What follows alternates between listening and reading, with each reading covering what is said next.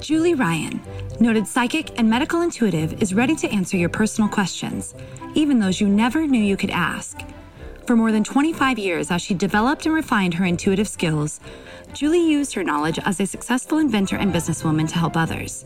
Now, she wants to help you to grow, heal, and get the answers you've been longing to hear. Do you have a question for someone who's transitioned? Do you have a medical issue? What about your pet's health or behavior? Perhaps you have a loved one who's close to death and you'd like to know what's happening. Are you on the path to fulfill your life's purpose? No matter where you are in the world, take a journey to the other side and ask Julie Ryan. Hey, everybody. Welcome to the Ask Julie Ryan show. I'm so delighted you could join us this week. My intention in doing this show is to provide information, insight, and comfort to people all over the world by helping to answer life's unanswerable questions. And we have such a treat for you this week because we've got Zoey Greco on. Hey, girl. Welcome to the show. Thank you so much. I'm so excited to be here. Oh, wonderful. Zoey, everybody, is an intuitive, what do you call yourself? Intuitive empath and spiritual coach whose work connects individuals to the divine guidance and unconditional love that awaits them in every moment of universal energy. That is a mouthful. It's a mouthful. Let's just dive right in. You say you demystify the mystical. What do you mean by that, and how do you accomplish that? That's a great question. I will say I'm also just a huge fan of alliteration. So I love things that sound melodic and kind of sing-songy, but I also love when my melodic words have actual meaning and intention. So to me, to demystify the mystical is to help people understand the universe, to help people understand their spiritual existence inside of their human existence, to make people feel that their connection to the divine is not an impossible feat or something that cannot be attained, but rather to make it more material and to help people understand that their ability to connect to the divine is just as powerful as yours or mine. It's just about awakening and activating that within them, and also helping them to understand that the guidance that is provided to them is meant to help them navigate this earthly existence and this earthly experience. So helping to marry the physical and the metaphysical is really what I aim to do, because we are spirits having a human experience, but we are also human beings experiencing the spiritual. And I think those two things must be married and merged to live a full life and to know ourselves deeply. Great answer. Thank you. Believe this has been going on since the beginning of time, don't you? All cultures, all civilizations, all religions is what I think that's really been their goal.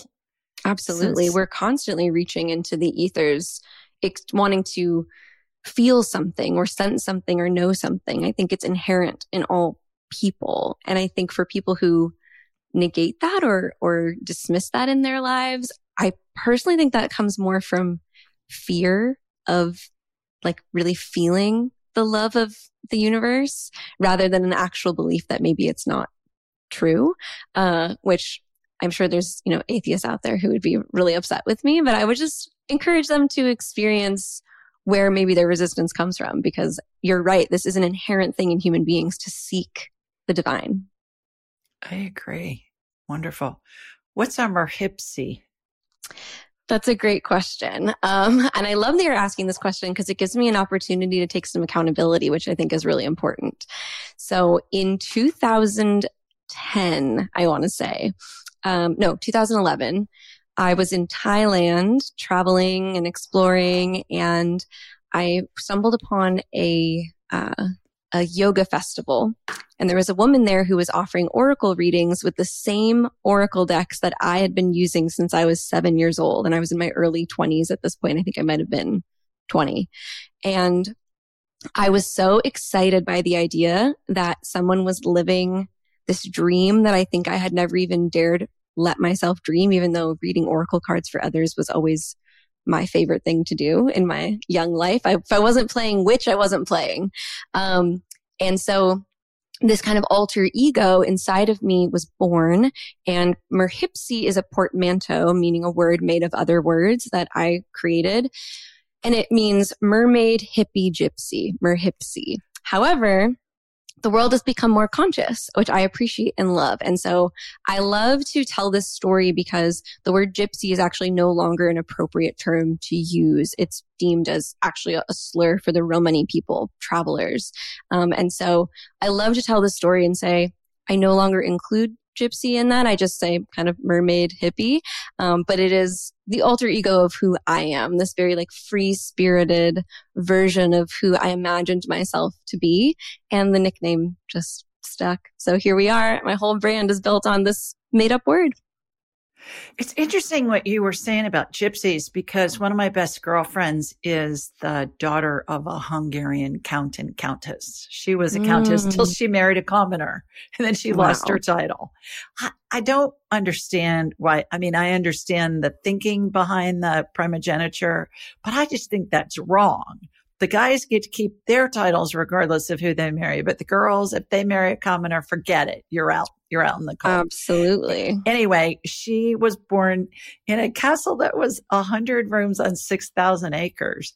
And they had gypsies. Now, this was in Hungary, which is now Romania. But the gypsies were the people that worked for her father and ran the estate. You know, they had dairies and cows and a butcher and a baker and a candlestick maker and whatever on their estate. And they, of course, lost everything after World War II and during World War II when the Nazis came in and took over their castle and blah, blah, blah.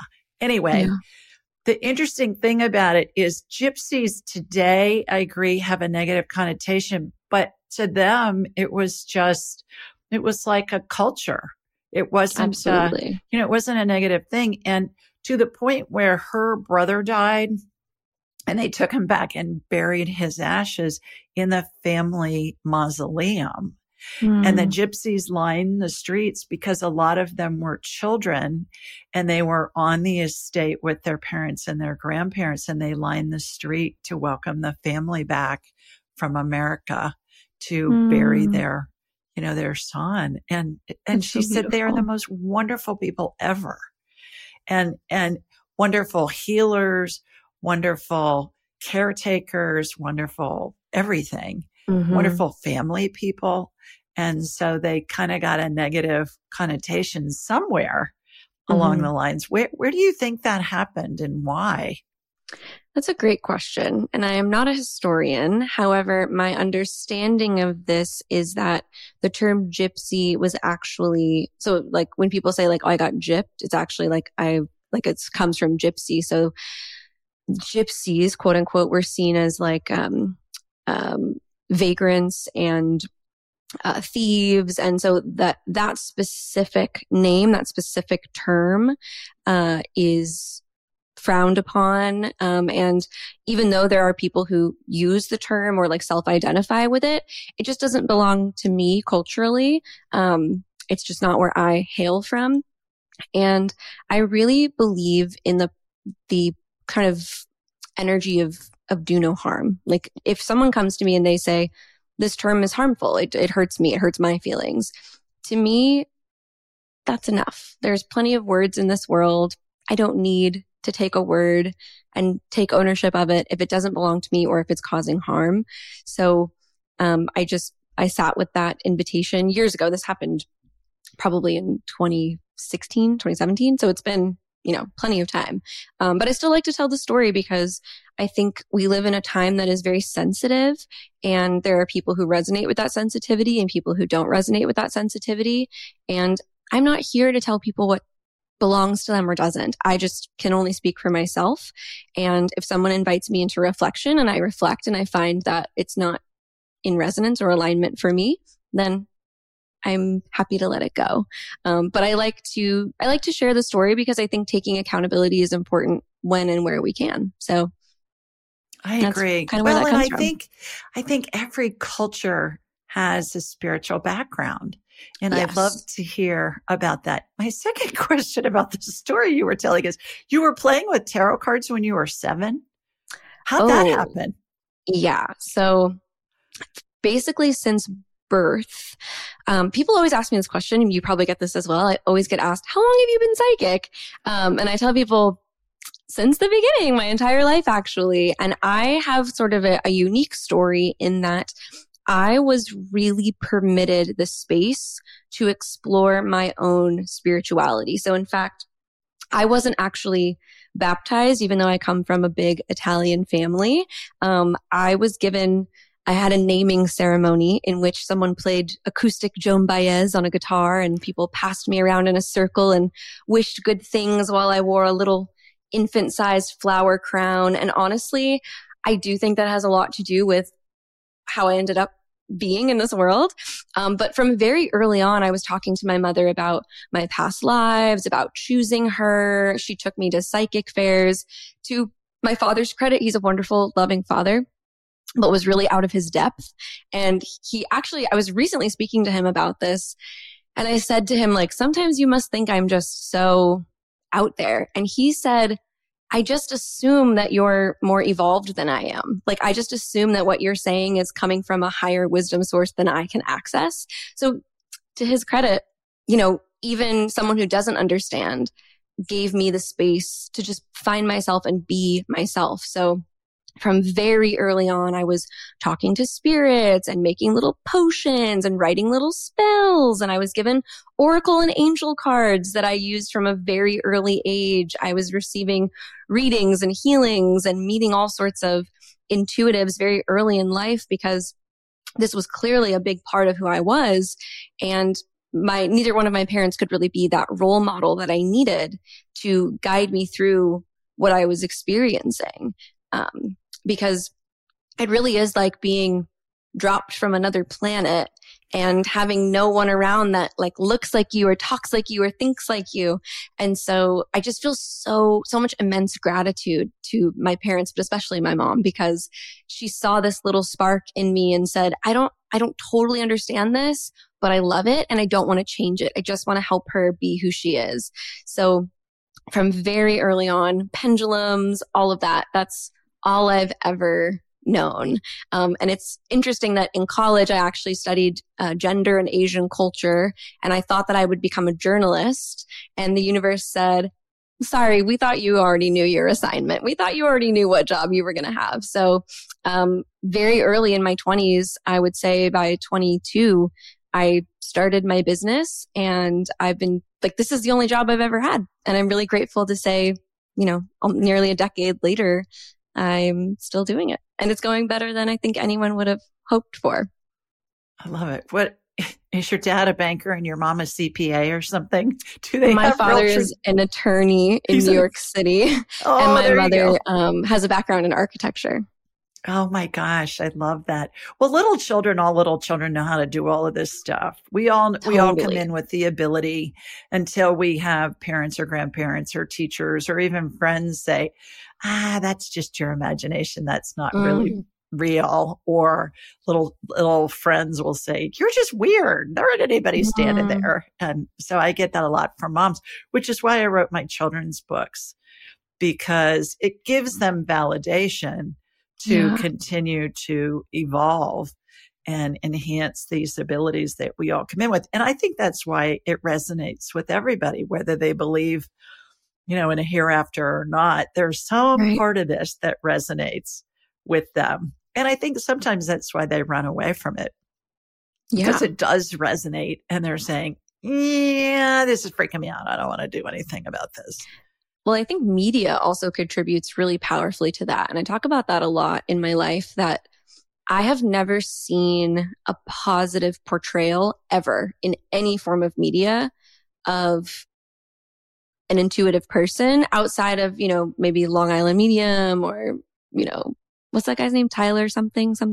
There's like people out there who are respected, but they're also made a spectacle of. And I think this work is neither to be joked or mocked about or to be like a parlor trick, which I think is the only way that we really know how to relate to it. And we also see a lot of media. If we're not being mocked, we're, taught to be really fearful of spiritual gifts or spiritual awareness. Like to see a spirit is only ever a bad thing in media. You're never, experiencing something positive.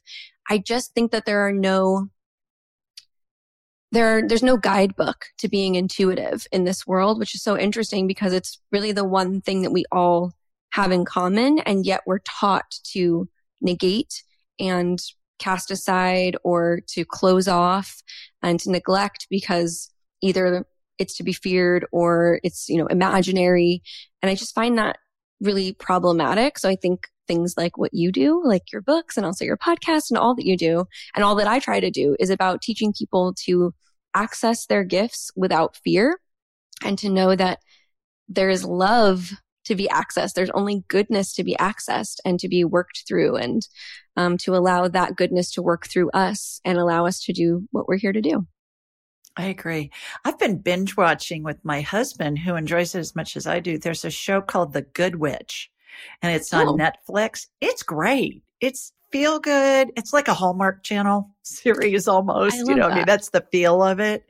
But we've been so enjoying that. And somebody will be walking in the door or they'll be ready to walk in and she'll say, "Hi, Zoey," and her back's turned to the door or things happen or whatever. And certainly Bewitched, the TV show when I was a kid, was my favorite show growing up. I wanted to be like Samantha Stevens. When I grew up, now I am. I can do all the stuff that she can do. Remote viewing, talk to people who aren't there, that kind of thing. The other thing too is, I don't know if you're aware of this, Zoe, but in 2016, Pope Francis put out a papal bull, which is kind of like a newsletter. Are you familiar with that? Yeah. Saying that he wanted his priests and his pastors and his people to welcome psychics and healers because they were doing the work of the Holy Spirit. And that was a game changer for a lot of people who believe that this stuff's evil. Huge. And my parish, my Catholic parish here in Birmingham, Alabama, and many churches of all denominations and synagogues as well, give a copy of my angelic attendance book to every family that comes in who has a person that they've either lost and they're planning a funeral, or if they have somebody at the end of their lives, which I think is a huge step. I mean, everybody's been able to see this stuff. We're surrounded by angels and deceased loved ones and pets, spirits as we're transitioning. And everybody's seen this since the beginning of time. And so it's coming back around full circle. And there's research now that corroborates all of it, which is interesting too. So The Good Witch, check that out. You'll enjoy it. I sure will. You call yourself a sensitive empath. What's that mean? And tell us more about that. You've already told us that you were born that way and have had these abilities. I learned how to do them when I was in my 30s, like mid 30s. Wow. I learned how to be a psychic medium and medical intuitive. But I believe we all come in with the ability. It's just a matter of developing and enhancing it. So tell us about being a sensitive empath. So I work with people's energy. So in session, I will typically use clairsentience or clairempathy to actually enter into someone's energy field, into their emotional self, into their spiritual self. And it's from there, like I'm inside this whole world in which I can access or see or perceive things about them. And I really believe that being an empath is a very important and potent gift because every time that I connect with someone, even in my personal life, emotionally, I am sort of collecting emotions and putting them in this kind of lexicon or like this Rolodex of reference. So whenever I'm with a client, I can say, oh, I know this feeling. I know what this is called. And so to me, emotional intelligence and empathy actually go hand in hand. And it is by basically studying emotion, whether that's through my own emotional experiences or through others' emotional experiences, I'm sort of building this reference. And it's really a frequency thing. Like, oh, I know this frequency, it feels like shame, or I know this frequency, it feels like abundance. And to be able to access those frequencies inside of people, I'm able to help people sort of disentangle what's going on inside of them. So I kind of imagine people have this like yarn ball of just, wrapped and tied and knotted, and it's all a mess in there. And my job is to go in and just one little bit at a time, create clarity, create something linear, create something usable and more comfortable. And for my entire life, I felt like this was actually a curse. I was always the most emotional person in a room. I remember being in 7th grade and we watched the Anne Frank story, and I was crying so intensely and heavily. I could not stop, and I had to be sent home because I was so affected by what I was watching. And I couldn't understand, I could cry just talking about it. And I couldn't understand being in a whole room of people who weren't as affected, and also being essentially criticized for being so heavily affected by effectively genocide. And I really believe that empathy is also the thing that connects us to humanity. And humanity is the thing that will allow us to heal. When we are kind and decent and patient and loving and sensitive and soft with one another, that is where we can access healing. If we weren't constantly damaging each other's nervous systems all the time, I think we would have a lot more peace in the entire planet and the entire universe. So to me, being an empath is how I do my work, but it's also an effective way of living and being. And now I wear this crybaby badge quite proudly. My license plate says crybaby. I very often get my nails kind of like written out with crybaby. It's like who I am. I love being a crybaby, because if I weren't sensitive, it wouldn't allow me to do what I want to do, which is help people heal and connect to the divine, to themselves, to each other, to their purpose. And we have to listen to our emotions. Our emotions are teachers. And I've come to a place now in my own journey where when I have an emotion arise, I'm no longer criticizing it as I've been taught to do by those around me. And I'm also no longer trying to stuff it down or make myself more comfortable by dismissing it. I love to have an emotion come up and sit with it and say, what are you here to tell me? What do you need me to know? Oh, I'm jealous. Ooh, why am I jealous? What am I jealous about? Oh, I'm jealous that this person is doing this. Well, that probably just means that it's something that I resonate with. Jealousy is an indicator. Anger is an indicator. When we're feeling angry, it means that somewhere, somehow, a boundary that we had that we didn't even maybe know has been crossed. How can we examine that? How can we tend to it? So empathy is the thing that allows me to do all that I do on my personal level, on a professional level, in my marriage, in my family, in my friendships, in my healing journey. It's just the thing that gets me through. And I feel really grateful to do this work through empathy. I'm sure there's a million other ways to be an intuitive person. Mine is empathy. Interesting. Here's another interesting point. When you said it's like they're all tangled up and it's a ball of yarn, I see that a lot in my medical, intuitive, and energy healing work. Mm-hmm. And I'll see it when a muscle is pulled, or there's a sprain, or there's a ligament that's been tweaked or something like that, because I'm like a human MRI. Mm-hmm. And it's interesting because there's always an emotional component in place before any kind of medical condition arises. Mm-hmm. So it sometimes can just look like a bunch of tangles in a little girl's hair, long hair. We used to, when I was a kid, we called that a rat's nest. I got a rat's nest in my head, yes, or in my hair. And it's just tangles. And so I'll watch a healing where I'll watch the tangle, almost like if you have tangles in your hair, and you'll take a comb and very gently start to work through it with a wide tooth comb. And then I see that happening in the healings. And it's very common for me to see something that looks like a ball of string or a ball of yarn when there's maybe a sprained ankle or something like that. And again, it's those emotions, to your point earlier, that have caused all of that to happen. And it's caused a physiological phenomenon in the form of pain or injury. So in healing that, we address all of that. So that's an interesting correlation there with that. What led you at the end of the day to do this work? Why, instead of, you said you were in school and you just figured out, okay, this is what I need to do. Was there a catalyst that was kind of the springboard for you to go to starting a business to do this? Would you say you started a business when you were 22? Yeah, I was either 22 or 24, somewhere in that range. Well, first of all, I feel really lucky because the main influences in my adult life, my husband, who at the time was my boyfriend, my friends, we're actually mostly, I would say 95% of us are entrepreneurs. So I feel really supported. And I'm also really passionate about entrepreneurship.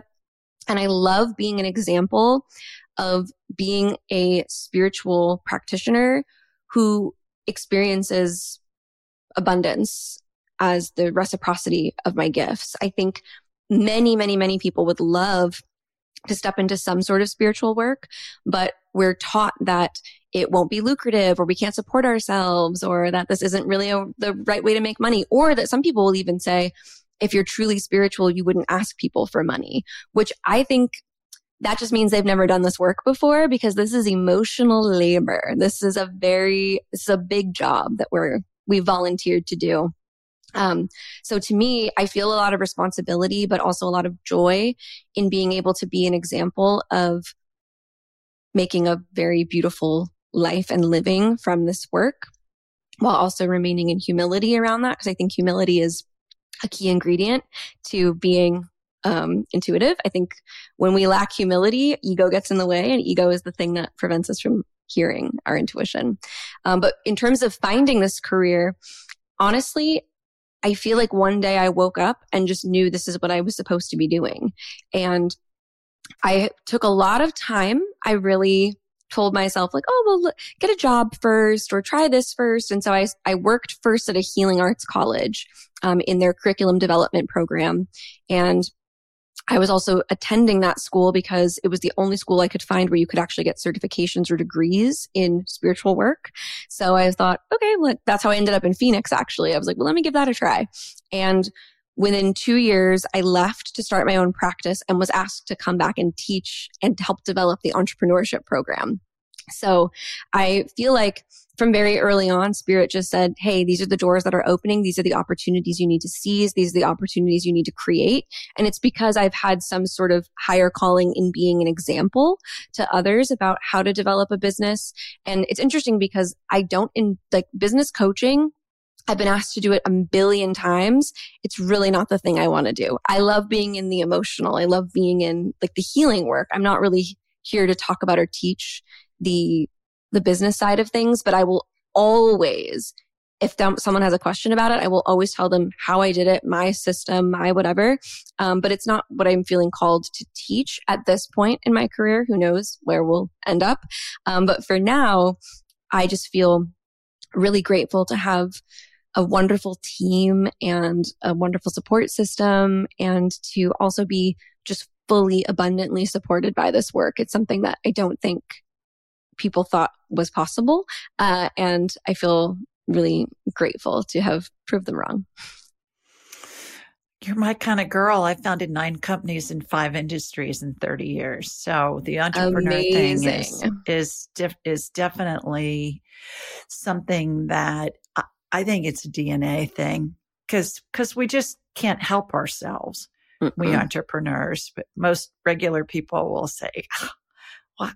That's just a big risk. What are you doing? Why are you doing that? You need to get a job where you feel secure." And I'm thinking, well, people get laid off from their secure jobs all the time. But it really does take courage, I think, to go out and then once you've done it a couple of times, then it's easier because it's going to be a roller coaster ride. But it's definitely not for the faint of heart, but following where we're led, I think. And obviously you've been led too. You say that you believe it's important for people to process grief and experience their emotions. Have you ever heard of Cozy Earth bedding? It's your ultimate luxury escape. Cozy Earth sheets are temperature regulating and incredibly soft, and they even have a 10-year warranty. They're made from organic bamboo and silk, are hypoallergenic, and even antimicrobial. Cozy Earth sheets are so amazing They've been on Oprah's favorite things list for 5 years in a row, and I have them on my bed right now. So if you're ready to elevate your sleep, Cozy Earth has a special offer just for my listeners. Go to cozyearth.com and use the code AskJulie for a 35% discount. That's COZY earth.com and use code AskJulie for a 35% discount. Upgrade your sleep with Cozy Earth bedding. I love them, and so will you. Well, this kind of goes back to what you were talking about your medical intuitive work. So I'll backtrack for a moment. I have breast cancer, ovarian cancer, and thyroid cancer on both sides of my family. And so people are very concerned about my hormonal health. And my entire life, I have known deeply within me that it is not in my experience to experience disease. Like that's not what I'm here to do. I'm here to experience other trauma. And I sure have, but that is not the path that I'm here to walk. And it's because I keep myself emotionally clean. And I do believe that our entire wellness is so deeply tied to our emotional wellness. And I've experienced this myself after doing years of deep, powerful, profound shadow work, being willing to face my heavier emotions. Because again, they're just there to listen. So all I've been doing for years while I was in trauma was taking those emotions and putting them aside and saying, I don't want to feel you. I don't want to deal with you. I don't want to experience you. So of course, they were just there in the waiting room. They were just persisting. They weren't actually leaving. They weren't actually going anywhere until I took each one in and said, what do you need me to hear? What do you need me to know? What do I need to receive from you? That I could begin to release that emotion and begin to release that dis-ease out of my energy and out of my being. So to process our emotions, to process our energy, to allow ourselves to feel our feelings is actually the pathway to healing. It's also the pathway to purpose, because we cannot experience authenticity. We can't experience purpose without authenticity, and we cannot access authenticity without vulnerability. And vulnerability requires emotional grappling. It requires feeling our feelings, experiencing our feelings, communicating our feelings. And all of those create our vibration. So to really be the biggest, best, fullest you that you can be, you have to invite in and embrace your emotional self, your physical self, your spiritual self. They are all necessary pieces of the fullness of who we each are as individuals. So I just found in my life that I didn't want to identify with my pain. I wanted to identify with Zoey, my higher consciousness chose Zoey in this lifetime to be. And I love her. I love Zoey. I think she's cool. She's fiery. She's feisty. She's Italian. She curses like a sailor. She loves sparkles. Like, she's loud. She's so many wonderful things. I love her.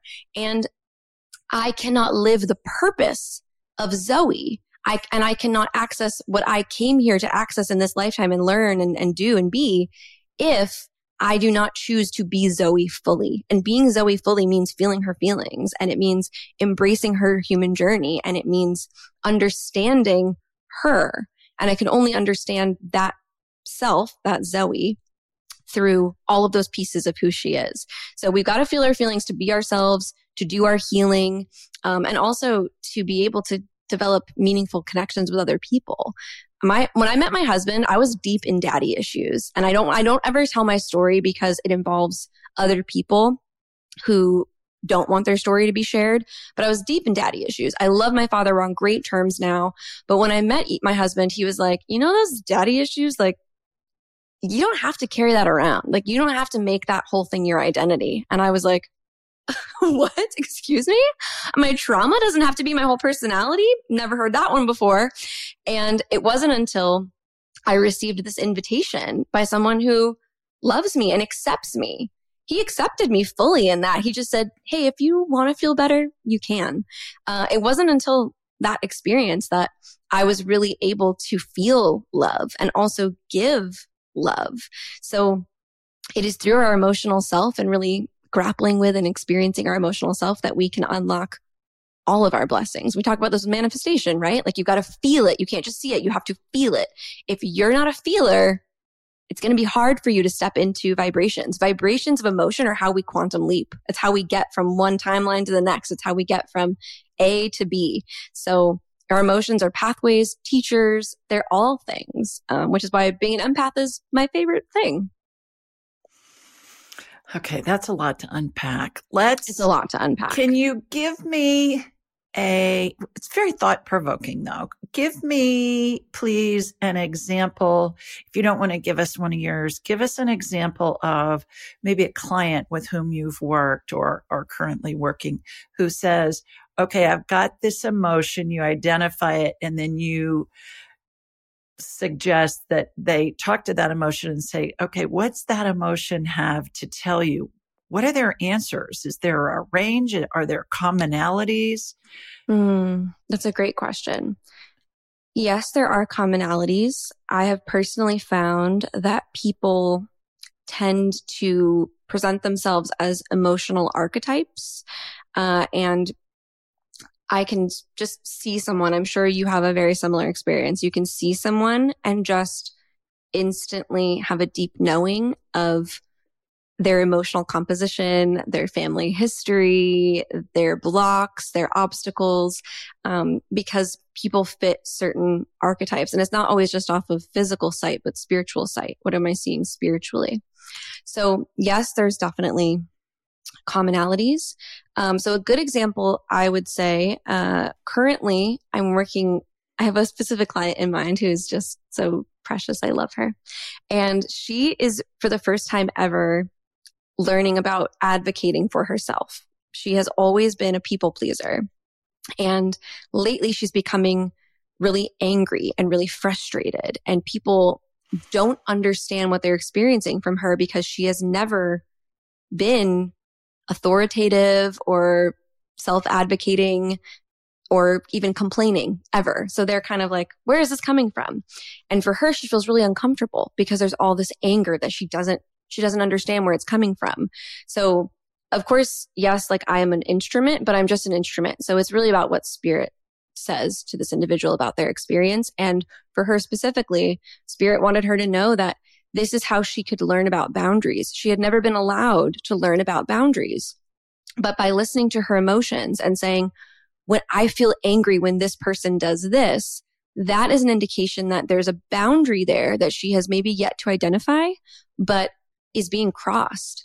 And sometimes we have to be crossed to understand where our line is. And that's the human experience. Sometimes we get to define our lines and communicate those to others and not have them be crossed. So an example would be feeling anger and tying it back to a lack of boundaries or having a disrespected or crossed boundary, and having to then dive into that a little bit and say, what specifically made me angry? Did that remind me of something that I experienced when I was younger? Did it remind me of something I experienced in a past life? Because we carry that with us as well. Is this something I've absorbed ancestrally? Is this something genetically that's been passed down to me? So being given the opportunity to untangle that sort of ball of yarn by being curious and asking questions and starting with a feeling. When somebody doesn't have boundaries because of how they were raised, and I think a lot of us, more women than men, yes, always, how do you teach them or how do you guide them to learn how to set boundaries? Do you go back to, all right, it's that gut feeling that you have, or is it an intellectual thing that you pique their interest first? And then you go into the feeling thing. What's your technique to help somebody who doesn't have boundaries? And I think a lot of us, especially women, didn't grow up with boundaries. We were just expected to do what we were told to do and to take care of everybody else. And I even have friends who still to this day that are my age, they're in their 60s and they'll serve their brothers before they serve anybody else, like at a family dinner. And I'll think, what? But yeah, those boundaries are there. You know, or lack of boundaries, more like it. Right. It's So first of all, I would say boundaries are extraordinarily subjective because your boundaries and my boundaries may not be the same. And it's really important to understand ourselves in order to understand our boundaries. And many times, especially children and little girls, so little women, are not taught to have boundaries. We have to hug family members we're not comfortable with. We have to eat our food and clear our plates and do all sorts of things that might not actually resonate with our needs or our comfort. So for many people, they're not taught to have boundaries ever. And in order to find those, we have to begin to know ourselves in a way that we've not yet been given permission to do. So my whole goal is, whether it's helping someone develop boundaries or whether it's helping someone discover their life purpose or find their soulmate, whatever it is that they come to me for, because it's, as I'm sure as you know, a plethora of things. It's about helping people know themselves through the guidance of spirit in order to do any of that. All righty. Does trauma ever go away, or do you think we just learn to live with it and or around it? My belief is that trauma is not something that we have to live with forever. We can live with the history of what has occurred, but the feeling of being traumatized is not something I think that we have to carry. In fact, in my personal journey, I started therapy as an adult for the first time really seriously about 2 years ago. And despite doing this work and guiding other people and supporting them, there was a lot within myself that I was avoiding. And when I finally decided to access these emotions or these traumas, it was like finding that squatters had been living in my house. So this is my house. And my true self, I had sort of evicted because there were all these dangerous squatters living in my house. And one by one, I began to kick them out. And I would find them and I'd say, you gotta go. You gotta go. You don't belong here. This isn't your house. And what happens is, okay, first we evict the pain, right? The squatters, the pain, the experiences, the emotion, we evict it. But then we find out we look around and realize all the damage that has been done to our house. So very similar to when a squatter will be in your house, they might rip a door off the hinges or muddy the walls or, do whatever. They might write on them. They could do all sorts of things to tear your house apart.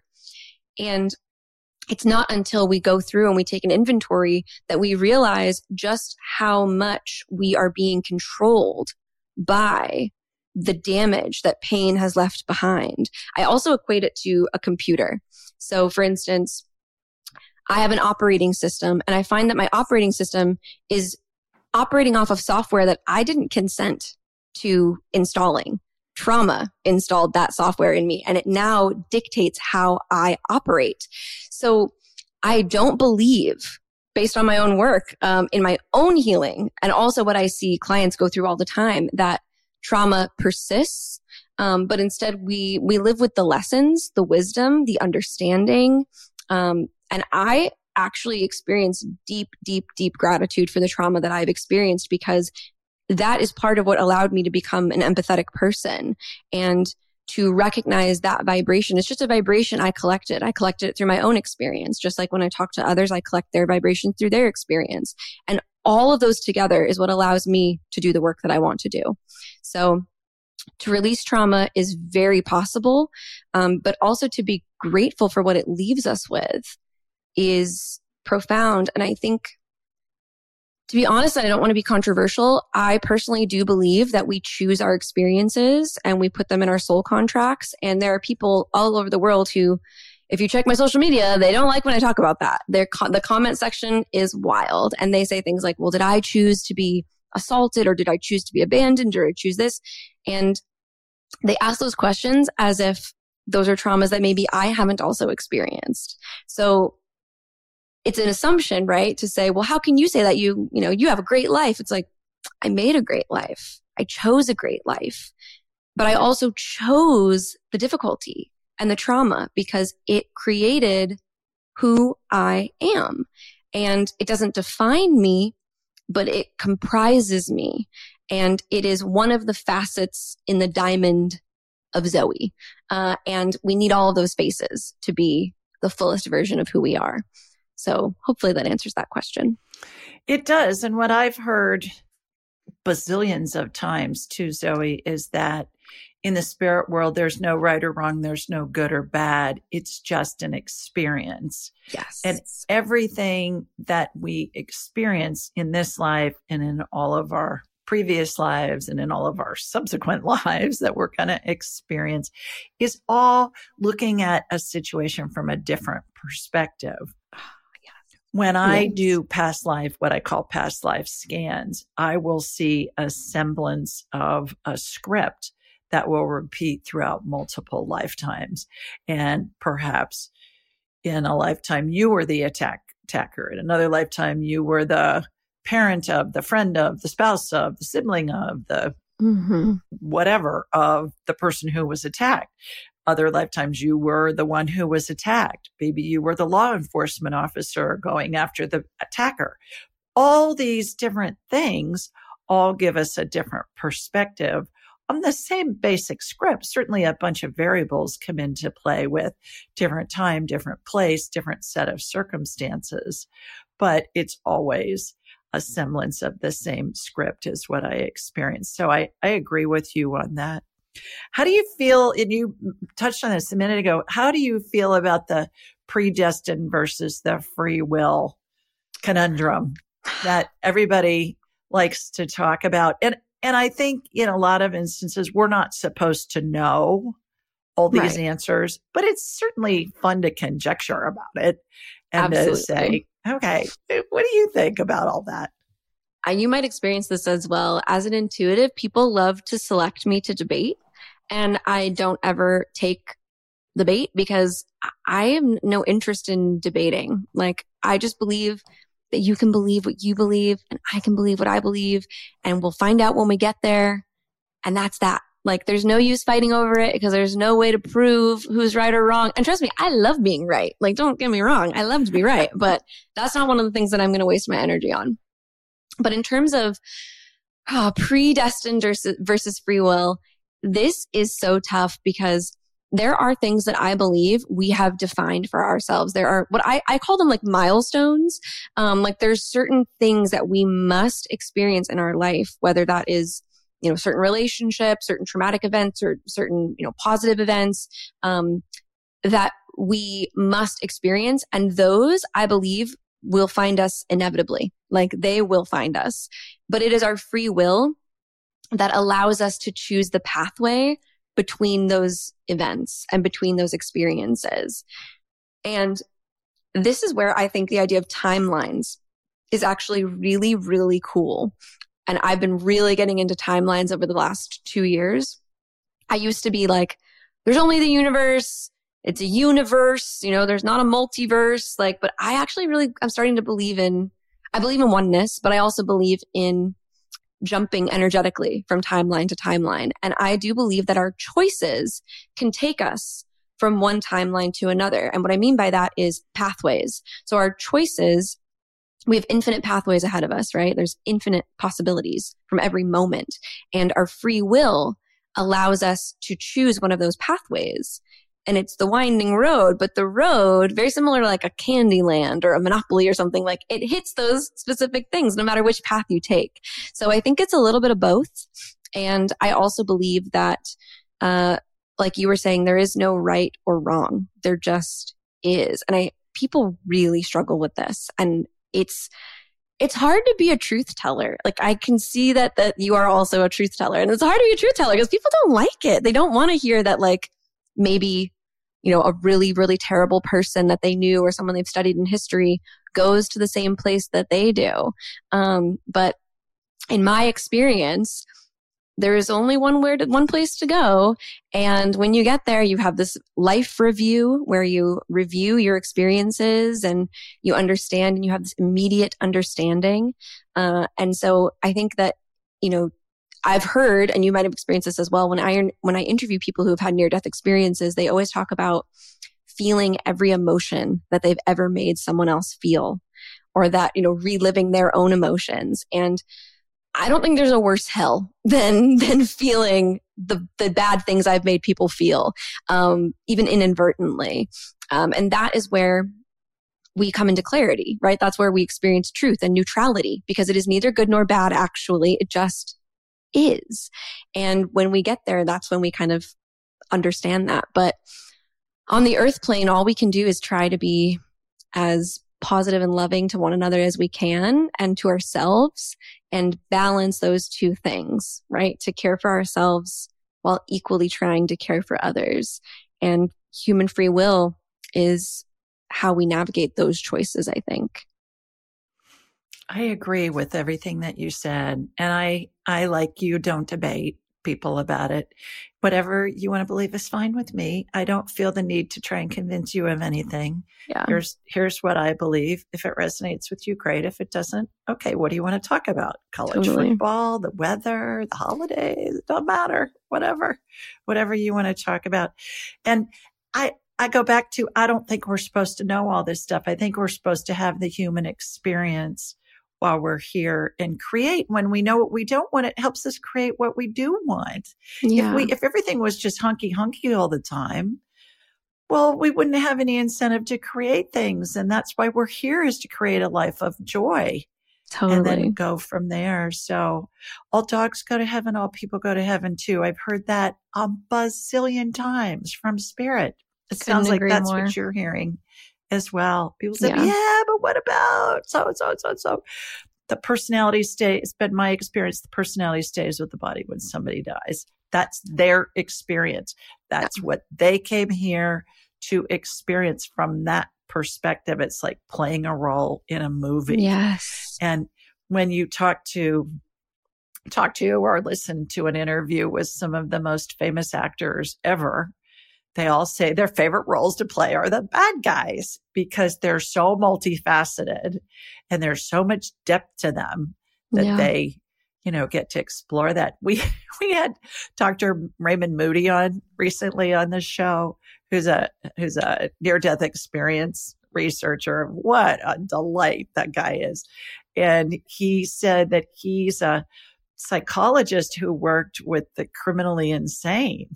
Mm-hmm. And he said these guys were just, homicidal and just what we would just say, like the worst and scariest of the scary. And he said pretty much all of them without fail are all brilliant, and they think they can get away with it. Mm-hmm. And so that is a big part of the equation of how they think with all of that. And I thought that was fascinating, but that's what they're experiencing and exploring. And I, like you, feel like, does it make sense to me from my human brain? No, some of this stuff makes my head want to explode. Yes. But where I go to, Zoey, is it feasible? Will I find out when I get to heaven? Absolutely. Is it feasible? Yeah. Mm-hmm. Just because I don't believe it to be so doesn't mean it isn't.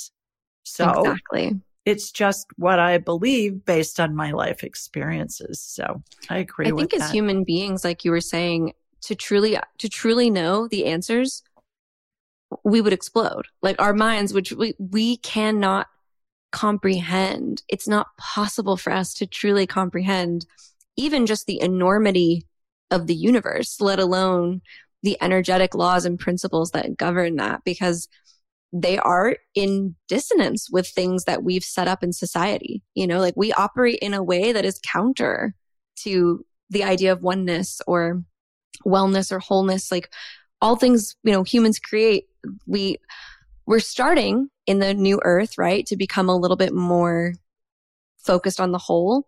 But we've been in a period of human history where we've been focused on the individual. And I really believe that we are working our way towards seeing the totality and the interconnectedness between us. But I don't know if our lifetime that will be fully achieved. I think it's going to take a few more generations to get there. I don't think it'll ever be achieved, because we need that contrast to create. And to your point about health and wellness, my husband and I went to Columbus, Ohio, where I grew up, for Thanksgiving to be with the Ryan clan. And we drive by my alma mater, the Ohio State University, as we're going up. And they have this gigantic medical center. it's just enormous. And they're building this other new building that's massive. And one of my girlfriends works there, and we got to have dinner with her and her husband. And she said they're hiring 800 new physicians just for that new building to be able to provide it. But as we were driving by that, I said to my husband, Tim, I said, my goodness, this is such a testament to how sick we are as a culture, that we need these massive medical centers. And at Ohio State, it's not only on the east side of the interstate, it's on the west side of the interstate too, because they needed more land to build. And I think that's the whole medical machine is, let's not heal people. Let's keep them sick. And then we can have the hospitals and the medical and the drugs and all that. And I was in that industry for 30 years on the supply side. I'm an inventor of surgical devices sold throughout the world. So certainly there's a benefit to all of it, but boy, did that strike me when we passed that new massive building going up on the medical campus at Ohio State. And I think there are lots and lots of those, especially in America, certainly in other parts of the world too. But boy, it's a third of our GDP here in America is the medical industry. Which that's is a whole other topic. You're taking the words right out of my mouth, and I could talk to you about that for hours. Yeah. Well, give us a synopsis of what you feel about that. Well, I just couldn't agree with you more. I think the system that we've created, I believe it's based off capitalism. It's self-serving. It is not actually about healing. It is about perpetuating dis-ease. And I also feel a lot of compassion for medical providers, because I really do believe that they are people who entered into that realm of work for the higher good of others. Like, they are healers who only really saw one path to being a healer. And I see that a lot, actually. I have tons of clients who are medical providers. I do too. Would love to be doing alternative healing. But at the time that they were told to choose their entire future at the age of 18 years old, which seems crazy to me that we tell teenagers to pick the direction of their lives, they felt like, oh, there's only one pathway to be a healer, which is to go to medical school or to become a nurse or to become whatever. And as much as I love to criticize the medical machine that operates in our country, especially, and I think in the United States it's more broken than it is almost anywhere. We look at places with universal health care, and my, oh my, what a difference. But I also try to remember that there are people inside of that machine that don't work at the insurance companies, or even that do work at the insurance companies, but they're not at the top. They're just the people who are operating inside of a system. Like, we really have to teach the people inside the system that they can have more, because it's really the people at the top saying, oh, well, we can create this and we can do this and you can provide and you can have this. And I really think that it needs to come from the bottom, not the top. Like, the change has to come from people choosing a different path for themselves. But first they have to know that it's an option. So it's about creating awareness for the choices that we have. But again, I love to, when I get frustrated and I get disheartened with what we've created, especially in the United States, I do try to remember the people. Some of my best friends are medical providers, and I do trust them. And I know that they have entered into this work because they have heart and because they care and because they love and because they want to help people. And even the environment that they're in doesn't make that easy. So there's a lot of things that I would love to see change, but the people, I really believe that they're good. And I would love to see them have opportunities to be healers in the way that they would like to be, which doesn't mean negating modern medicine. It just means marrying modern medicine with humanitarianism, with sustainability, with thoughtfulness, with cultural consideration, all of those things. And energy medicine and different modalities. Exactly. And I agree with you. I have a lot of clients that are medical providers, and I have a lot of graduates of my class that are medical providers, physicians, and all walks of medicine. And certainly there are a lot of things that they do beautifully. And the wellness care is where the work needs to be done. Critical care, absolutely. Emergency care, absolutely.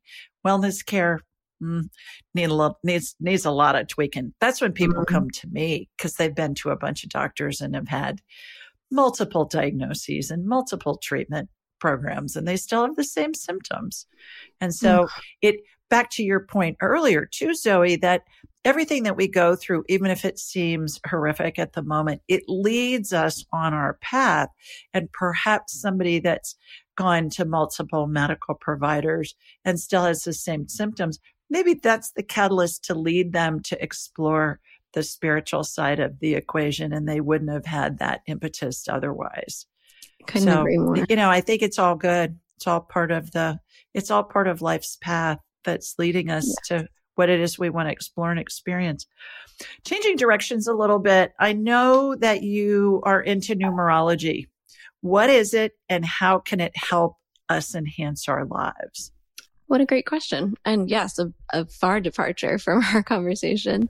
So I became aware of numerology, I would say within the last 5 or 6 years. And it is a different sort of formulaic model for understanding ourselves. So for instance, the zodiac is very formulaic. It's very specific and precise. Human design, formulaic, precise. Numerology is in that same vein. It's just a different way of understanding ourselves. So basically by taking the digits of your birth date or assigning numbers to the letters of your name and then doing some simple addition of specific pieces of that, you can find and create a chart with a multitude of information about a person. You can compare compatibility between two people. You can explore your life path and your purpose here. There are so many ways that we can understand ourselves better, whether it's through numerology, astrology, human design, intuitive work, all of these things. It's just another modality. And I really enjoy numerology because it's very material. And a lot of what I do is very ethereal and invisible. So sometimes it's fun as a human and as a practitioner to have something physical and tangible and numbers. People love numbers. So even for skeptics to be able to, grab their birth date and tell them a little bit about themselves to a degree that it resonates so profoundly is, I also find as a practitioner, a really great way of supporting people in relaxing into the work, because you may experience this as well. People pay hundreds of dollars for a session and still come to session with skepticism or guards up. And I find that having sort of a tangible modality based in numbers can make certain people feel really, really comfortable. But not only that, it's just deeply revealing. It's deeply informative. One of my favorite things to do, and the gift that all my girlfriends get from me every year, is I will draw up yearly reports for them, which breaks down day by day what they can expect in the year ahead. And I always like to tell people, numerology is not necessarily predictive. It is more indicative. So it will let you know what is up on the horizon for you on an individual scale, on a collective scale, but you can use that information to navigate your experience, to make choices, to use your free will, to navigate what lies ahead for you with more consciousness, more awareness, more compassion, more self-compassion. That just makes it a smoother ride. But I really enjoy pulling people's charts because very often you'll find, like, for instance, I had a client this morning before our interview, actually, who she's an attorney, and she was like, I don't feel satisfied. And it's because looking at her chart, there's tons of fives, and she needs spontaneity. She's really meant to be a multi-passionate person, not just a one-dimensional person, as many of us actually are. And so for her to just get the validation through the numbers, like, yes, you are designed to love more than one thing, and you're designed not to be fulfilled by just one pathway. That was huge for her. You could actually feel the emotional release and the relief that she experienced just by getting that level of validation. So I love to include it in my work. I do also sell, reports specifically, but every intuitive session I do, I incorporate aura reading and numerology to help people have a very full picture of themselves so that they can walk away with as much self-knowledge as possible, because that's how we make decisions. All right. And changing directions again, as we're winding down here, a couple more questions. You use sound crystals and other modalities like numerology to help people heal. Does each category target a specific need in your client, or is it an amalgamation of all of these different modalities to help somebody heal? I believe that the more options that we have, the more spaces within us can be healed and fulfilled. So in some ways, sound and sound healing might be the medicine that someone needs. In other ways, crystals may be just the right medicine for them. Energy work may be just exactly what they're looking for. So earlier in my career, when I was seeing people in person, doing a combination session where I've got them down on the table and I'm doing energy work and I've got crystals on them and then I'm doing some sound healing for them and then I'm doing a reading, that's a very full experience. I now do a lot of remote healing with my work, where we're just, all those things are basically vibrational medicine. Sound is vibration. Crystals are vibration.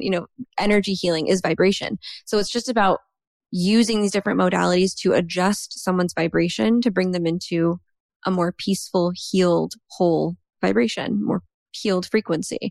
So I believe that they all do the same thing, but they may just strike a person in just the right way. I think we all have certain things that we're drawn to, just like there are people who must experience your specific medicine. Like you are the person who is here to deliver that, just like I'm the person that's here to deliver it to my clients.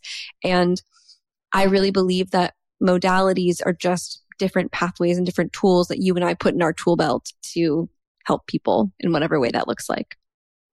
Spirit working through us and with us to help guide the person to heal themselves, because nobody heals anybody else. We all heal ourselves. Exactly. I agree with you. Last question. Why do we incarnate? That's a big question. I believe that we incarnate because this is how spirit learns about itself. We are all here allowing spirit to know itself more deeply through our individual experience, which is why human beings, we are very individual. We want to feel special. We want to stand out. We like to be like number one. And that is very anti-spirit. Spirit is all about oneness rather than the one, than the individual. And so we're here so spirit may learn about these individual pieces of itself. And then we go back, we get a break, we come back and we learn more. We're here to just experience it. I personally believe we can actually incarnate on different planets as well. The universe is vast. So there are often times, and you may experience this as well, but you may not. I'm not here to tell you what you do. But I personally, when I do past life readings for people, sometimes I will see them in a non-human form on another planet. And I'll say, whoa, that's a new one to me, because the universe is infinite. So this is something I probably have never even thought of before, that my brain can struggle to comprehend, but all I can do is take the image that I'm being shown and convey it the best way I possibly can. But I do believe that the purpose of incarnating is so that spirit may know itself more deeply. And it's a privilege to be here doing this recon. I love it. I love being a human. I love being a human. And I will miss food and touch and clothes and all sorts of fun things that make being fast cars. I'm going to miss the things that make the human experience. But it's all imaginary anyway. So. Well, and time doesn't exist in the spirit world, so it may not even be a nanosecond till you reincarnate, and you may come back as a Formula One driver or something. Exactly. Since you like fast cars. How can people learn more about you and your work? The best way to learn about me would be by visiting merhipsy.com. That's merhipsy.com. I'm also on Instagram and TikTok at @the_merhipsy, but I would just encourage people to be careful.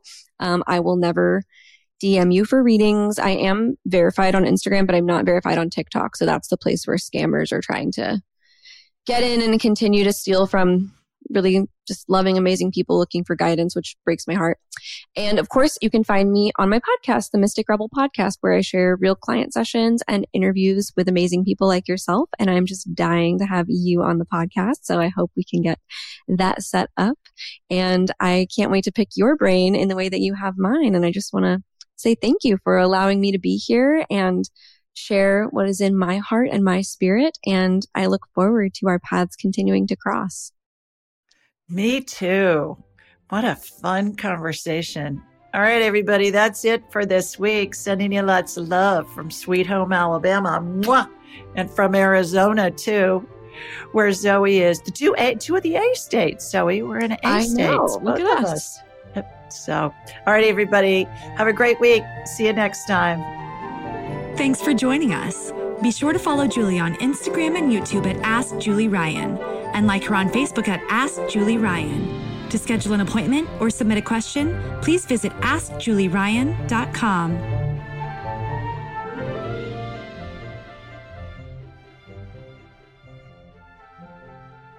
This show is for informational purposes only. It is not intended to be medical, psychological, financial, or legal advice. Please contact a licensed professional. The Ask Julie Ryan Show, Julie Ryan and all parties involved in producing, recording, and distributing it assume no responsibility for listeners' actions based on any information heard on this or any Ask Julie Ryan shows or podcasts.